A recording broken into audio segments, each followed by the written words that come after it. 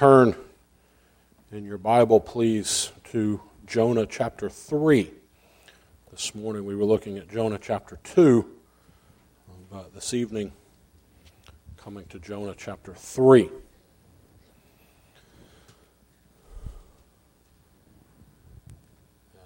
our Bible reading tonight is just going to be one verse, Jonah 3, and the first verse of that chapter.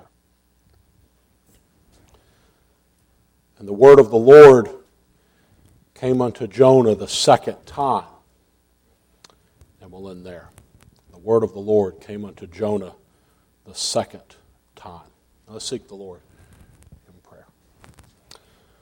Our Father, we do thank you tonight that as we come into your presence, we come before one who is gracious and merciful.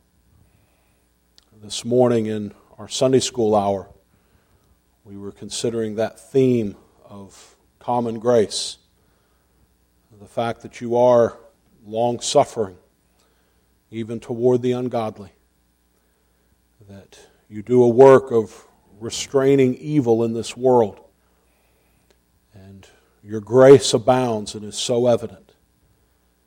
And then this morning we were considering that theme that salvation is of the Lord, that you are the one who is a help in time of trouble. And we thank you tonight that we come again to another manifestation of the truth of Scripture, that where sin abounds, your grace does much more abound. So we pray that tonight as we consider this truth, you would encourage our hearts. We ask in Jesus' name. Amen. We're often told that you never get a second chance to make a first impression. You always have to be on your toes because you never know when you're going to have that first impression on someone that you might influence for good or they might influence you. There are very few things in life that you will ever get a second chance to do. Some perhaps more trivial things, you'll never get a chance to ever go again on your very first date. You'll never have a chance to own your very first car. And then if we get to things that are perhaps matters a little bit more serious on the more weighty side, you'll never have a second chance to rear your children. There are so many things in life that we only get one shot. We only get one chance. God showed tremendous mercy to the prophet Jonah, because we read in these words at the beginning of Jonah 3 that the word of the Lord came unto Jonah the second time. This morning we considered a lot of the context of the book of Jonah. It's a book you're all very familiar with, and you know the story of the book of Jonah quite well, I know. But just to remind us all, the Lord had given a command to Jonah to go and to preach a message of judgment to the Ninevites. And Jonah disobeyed that word. He fled to Tarshish. While on his journey, the Lord sent a great wind, and he was eventually cast overboard, swallowed up by a great fish. And this morning we were considering from chapter 2 the prayer that Jonah put to the Lord in the belly of that fish. And that climax of his prayer at the end of verse number 9, salvation is of the Lord. I would submit to you that the Lord had been gracious to Jonah all along this way. At the very beginning of Jonah's ministry, when the Lord came to Jonah and set him aside as a prophet in the first place, that was an evidence of the grace of God to him. The fact that Jonah was given a word from the Lord to go and to declare to a people was an evidence of the grace of God in his life already. The very fact that the Lord sent that great wind that we see in chapter 1 and verse 4 to get Jonah's attention was in and of itself an act of mercy. That Jonah was cast overboard and swallowed up by this fish and did not perish immediately was an act of great mercy, was a gracious act of God. But we read here a literal second chance that Jonah got. The word of the Lord came unto Jonah this second time, telling him to arise and go to Nineveh, that great city, and preach unto it. And preach what I already told you to preach. But unlike so many situations in life, this time Jonah received a second opportunity. The word of the Lord came to him this second time. If you're a believer here tonight, you know good and well that the God that we serve is a God of second chances. But yet you all know more than that. You know He's more than just a God of second chances. He's a God of third chances, and fourth chances, and fifth chances, and sixth, and seventh, and on and on and on. Our brother Bogus in the pre-service prayer meeting struck me something he said in his prayer, that he was thankful that the Lord comes to us over and over and over again. I think he used the word over 3 times, over and over and over again. And how true it is that the Lord is so gracious and so merciful to us that most of us are on our 1,000th chance, much less our second. But we can be grateful that we serve a God who is a God of second chances. And so what I want to preach to you about this evening, just briefly, is the subject of the grace of a second chance. The grace of a second chance. And while it is true that God often gives His people a second chance, I want you to see first of all from this verse that you do not deserve a second chance. Now that again is something that rings true with us all as believers. We know that we don't deserve this second chance. Now an unbeliever would say that, well, that's just very contrary to my thinking. My thinking would say, well, of course I deserve a second chance. This morning in the Sunday school time, we were talking a little bit about that aspect of deserving and the mantra of advertising of, use this fancy cream and get the smooth skin that you deserve, or, take this special potion or this magic pill and get the health that you deserve. Pay me this money and get the credit score that you deserve, and on and on and on of get this that you deserve, what you deserve. Well, as believers, we know good and well that we don't deserve anything from the hand of the Lord. We don't deserve for the Lord to come and speak to us on any level at all. We deserve condemnation. We deserve death. You are very familiar with the passage in Romans 6:23. For the wages of sin is death. Death is passed upon all men, for that all have sinned. And that is what we deserve. We don't deserve a second chance. We don't deserve a first chance, to be honest. We deserve death. A wage, as the Bible uses that term, and as we use the term still, but the way Paul uses that term in Romans 6:23, for the wages of sin is death. A wage is something that is earned. A wage is something that you deserve to have. If you have a job for a boss and he's agreed to pay you $10 an hour, and you work 40 hours, and he gives you a check on Friday for $400, he has given you exactly what you deserve. You have agreed to a contract, you've worked for a price, you've worked for an amount of time, and you have earned your wage. Anything less than that, and your boss is stealing from you.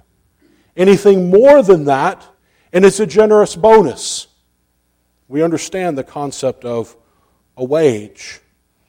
And if we apply that to our dealings with the God of heaven, the only work that we have ever done in His sight left to ourselves is simply a work of sin. And we deserve death. We have in every way missed God's mark. That is the meaning of that word sin in Scripture. We have missed the mark that God has set before us. We have fallen short of the glory of God. And because of our sin, because we have fallen short of what God requires, we deserve death. But we can be thankful that in Christ, we don't get what we deserve. In Christ, we don't get what we deserve. Instead, we get what Christ deserves. And Christ in the gospel got what we deserve. We deserve wrath. We deserve punishment. But instead, Christ took that to himself. And in Christ, we don't get what we deserve. We get what Christ deserved. Jonah didn't deserve a second chance. There were other prophets alive at the time that Jonah was alive. If there weren't, God could have raised up another prophet just as easy. But when Jonah rebelled against God, when Jonah said, "No, I'm not going to do what you asked me to do," God could have said, "Okay, well, Jonah, I'm finished with you. I'm done with you. I'll raise up this other.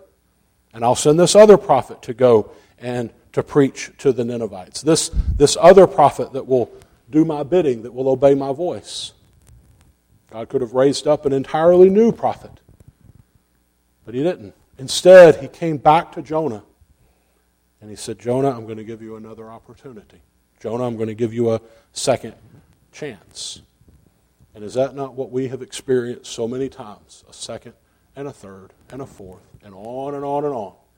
That the Lord has been gracious and that the Lord has been merciful. And we've shaken our fist, as it were, in the face of God and we've rebelled against him. Yet he has come and he said, "I'm going to deal graciously with you again. I've been dealing graciously with you the whole time. I'm going to deal graciously with you again."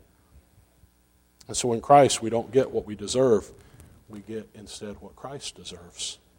I want to have you look at a passage. This is one you're familiar with, but turn over to 1 Corinthians chapter 6.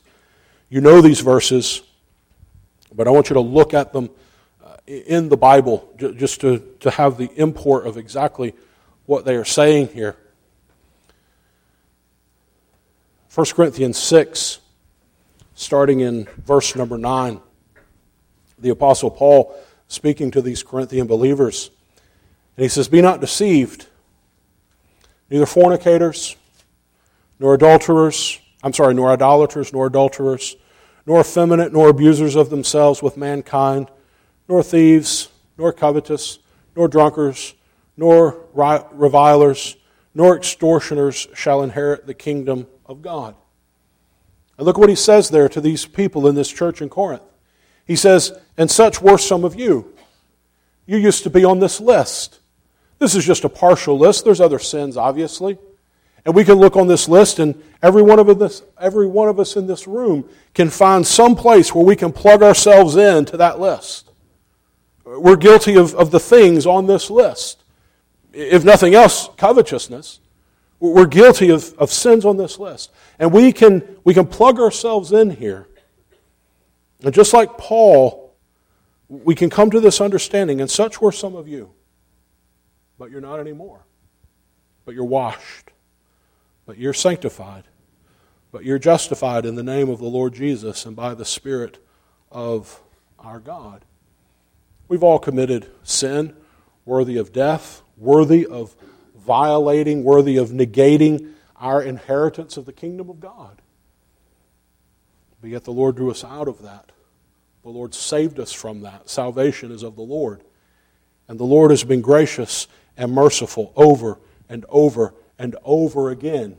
And He's worked in our hearts in such a way that all things have become new. We're not perfect. We're not what we ought to be yet, but we're not what we used to be. And so in Christ, we don't get what we deserve. Instead, we get what Christ has earned for us. We're joint heirs with Christ. We are now part of the kingdom of God. And is it not true that we see it over and over and over in Scripture? We don't deserve a second chance. But yet we see illustration after illustration after illustration of the Lord giving second chances. The Lord not casting His people aside at one sin, or at 2, or at 3, or at 100. but the Lord being gracious and merciful. David got a second chance. Samson got a second chance. Peter, a second chance. On and on we go through the list of even the great men of Scripture that the Lord did not wad up and throw away in the corner, but the Lord was gracious and merciful to them. This is the grace of the cross of Christ, that Christ has earned for us a perfect righteousness, that we don't deserve this second chance, but in Christ we don't get what we deserve. We get something far better. And so while it's true that we don't deserve a second chance, I want you to see secondly here that you can't count on a second chance. God is merciful. God is gracious. And while there are numerous stories in the Bible about people getting second chances, I think we also can learn from Scripture that we can't count on it. We can't be presumptuous to God. We can't say with those that would answer the Apostle Paul, well, let us sin that grace may abound. Let us continue on in sin and test God's patience and test the grace of God. No, we can't be presumptuous in that way at all. You can't live your life in disobedience while thinking that, oh, God doesn't really care because God will give me another opportunity. In grace He may, but it's presumptuous to assume that He will. It does matter how we live. We can't live in carnality. We can't live in rebellion against God and assume and expect that He's not going to deal with us. Again, the examples in Scripture are quite numerous for us. Ironically, this afternoon, as we were talking among ourselves with some people over at our house, two of these examples came up, not talking about this context at all. But you remember the man in Scripture in 1 Chronicles 13, this man named Uzzah. You remember him? The Ark of the Covenant was being transported from one place to another. And they got to a bumpy part of the road. And God's command was very, very clear as to how that Ark of the Covenant was to be dealt with. And God, in no uncertain terms, gave very specific regulations for dealing with the Ark of the Covenant. And as that ark got to a bumpy place in the road, and Uzzah thought that it might tip over, he reached forth his hand just to steady the ark, just to keep it from falling, just to keep it from tipping over. But it was in direct disobedience to what God had commanded. God doesn't need help. And Uzzah was smitten immediately and given no second chance. Achan stole from Jericho. And he took that he had stolen and he dug a hole and he hid it under the floor of his tent. And the children of Israel went to Ai, and the battle ensued and they lost. An unbelievable loss. Shouldn't have happened. Major upset. And it was discovered. The Lord told Joshua what had happened. And Achan was brought before Joshua, brought before the leadership of Israel. He was slain. He wasn't given that second chance. Nadab and Abihu, these were Aaron's own children. Leviticus 10, they put fire in a censer, and they offered what the Bible calls strange fire before the Lord, which the Lord commanded them not. And when they offered that strange fire, the Lord didn't rebuke them. The Lord smote them immediately, and they were dead. And if you were to think that it's simply an Old Testament phenomenon, you come to the New Testament of Ananias and Sapphira. And Ananias and Sapphira had hatched this plan to make themselves look good before the people of the church. And they hatch this plan to sell a portion of land and to give the proceeds, part of the proceeds, to the work of the ministry, to the work of the church, and lied about it, saying that they had given it all, when the reality was they had given just a portion of it. And Peter says to Ananias in Acts 5, "Why hath Satan filled thine heart to lie to the Holy Ghost, and to keep back part of the price of the land?" And later in the verses, or later in the passage, it says, "And Ananias, hearing these words, fell down and gave up the ghost. And great fear came on all them that heard these things." And then his wife came in. And his wife was asked about the same situation. And not a second chance. She perished at the hand of God, who gave no second chance in those situations. So while we have a myriad of examples in Scripture of the gracious nature of God in dealing gently with His people, we dare not be presumptuous that God will always do such a thing. That God will overlook our sinfulness. That God will, to use a New Testament phrase, wink at it. That God does not care. God takes sin very seriously. And so while there is definitely the grace of a second chance, it's something that we dare not presume upon. And therefore it's incumbent on how we live. And that leads me to a third thing this evening. And that is that in light of these truths, in light of the fact that we don't deserve a second chance, yeah, we have many examples of God giving it. And in light of the fact that we dare not presume on God giving us a second chance, then thirdly, it's incumbent on us that we better take advantage of God's second chance. We better take advantage of that. When the Lord is gracious and merciful, when the Lord humbles us, when the Lord brings us to our senses and shows us our sinfulness and causes us to understand what we've done and how we've sinned against Him, ought we to take advantage of that grace and mercy that God bestows. Jonah, I believe in chapter 2, from what we were looking at this morning, Jonah was brought to a place of humiliation. Jonah, as he was in that fish's belly, and as he described it in verse 2, what he believed to be the place of his death.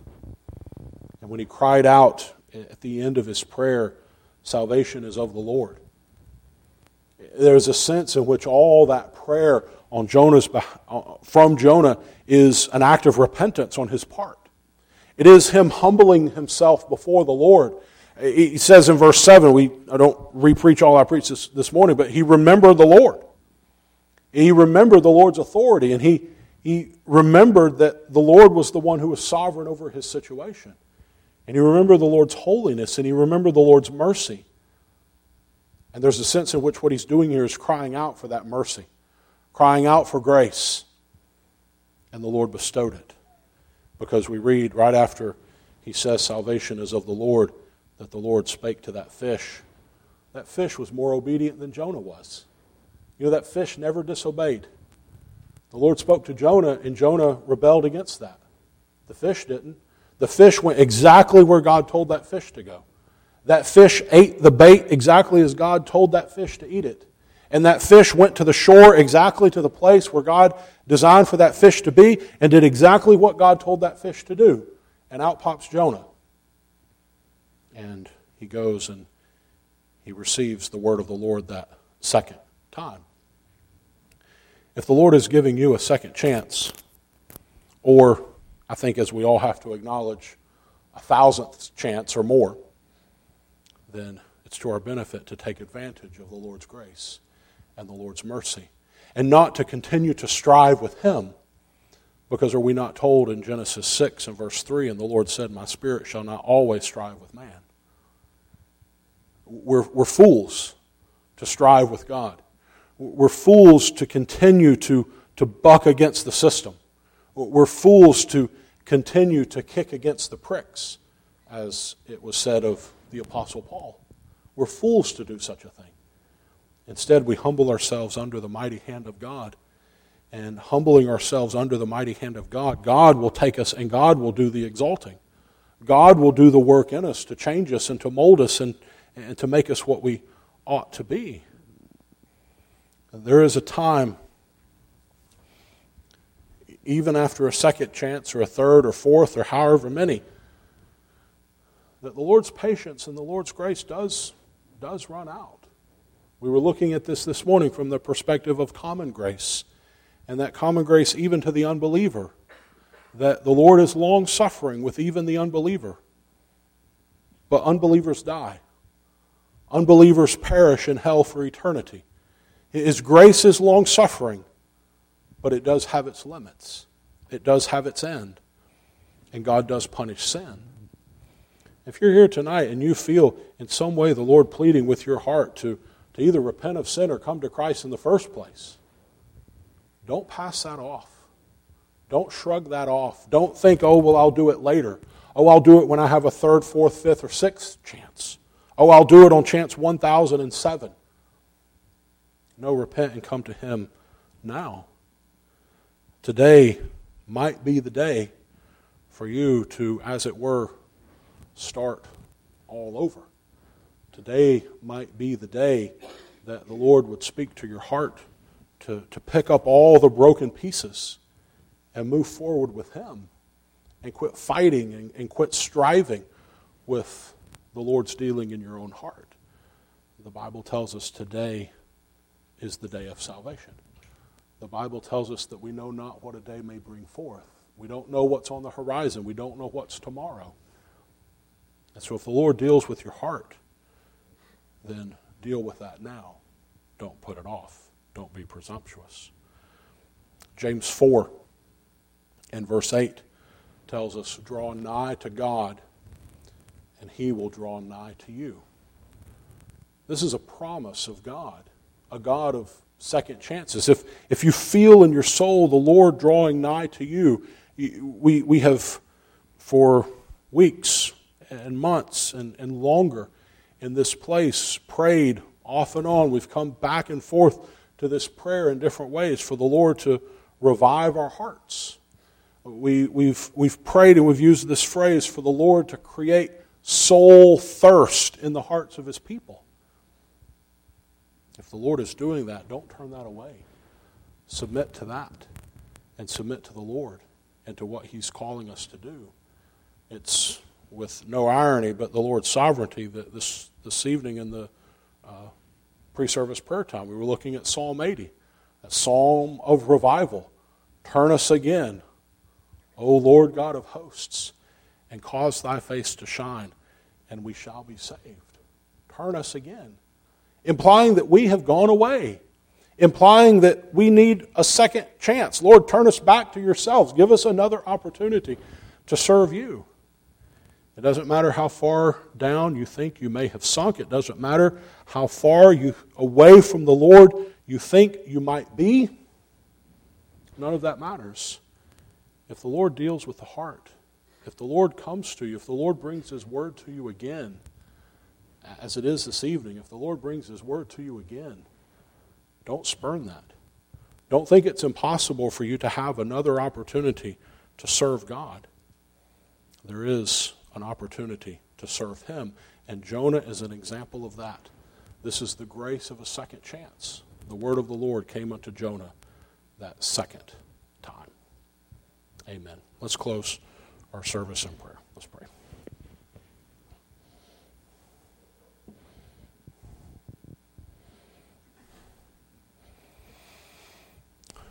Father, this evening we are humbled by the truth of your word. As we consider it in light of what we know to be true in our own souls, we have failed you so many times. We have spurned your grace. We've rebelled against your law.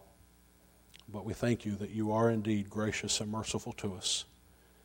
And over, though we fall, we're not utterly cast down. We thank you that you remember our frame, that we are but dust, and you deal very gently with us. Even Peter, you spoke to him 3 times, feed my lambs. 3 times you re-uttered the same command, the same admonition. And we thank you that you did not cast him off. We thank you for those so many examples in Scripture. And we pray that you would make us to humble ourselves before you and walk in your ways and follow your will. We pray for ourselves in this week to come with the many different responsibilities that we have. We pray that you would help us. We pray that you would give us strength and energy to meet every task. We pray for those in our congregation still dealing with sicknesses, and that you would raise them up to full health and strength. We pray again for Mrs. June Hamilton there in Pennsylvania, and that you would help her. And we don't know all the details of what's going on, but we pray that you would deal graciously with her and her family. And we ask all these things tonight in Jesus' name. Amen.